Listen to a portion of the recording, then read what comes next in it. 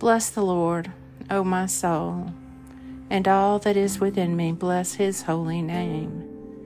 Bless the Lord, O my soul, and forget not his benefits. Today is Monday, September 18th, in the season of ordinary time. Take a moment to be still and become aware of God's presence within you and all around you. Protect me, O God, for I take refuge in you. I have said to the Lord, you are my Lord, my good above all other. I love you, O Lord, my strength, O Lord, my stronghold, my crag and my haven. Purge me from my sin, and I shall be pure. Wash me, and I shall be clean indeed. A reading from the Gospel of Matthew. As Jesus was walking on from there, he saw a man named Matthew sitting at the tax office, and he said to him, "Follow me." And he got up and followed him.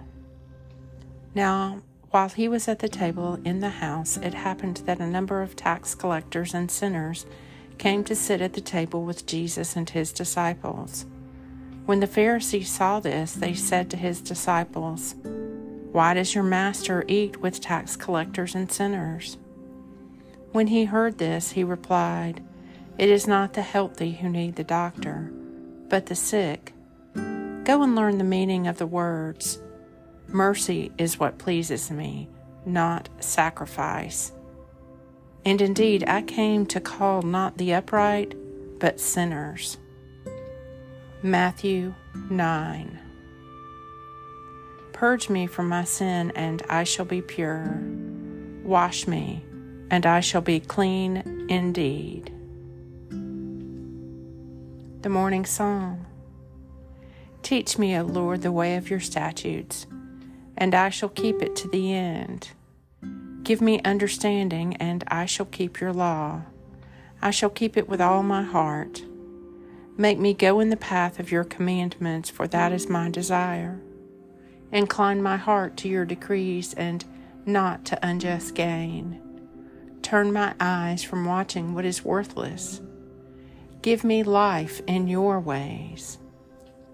Fulfill your promise to your servant, which you make to those who fear you. Turn away the reproach which I dread, because your judgments are good. Behold, I long for your commandments. In your righteousness preserve my life. Psalm 119. Purge me from my sin, and I shall be pure.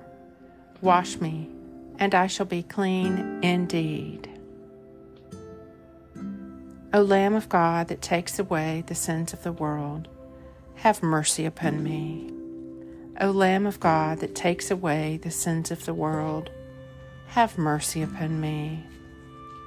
O Lamb of God that takes away the sins of the world, grant me your peace.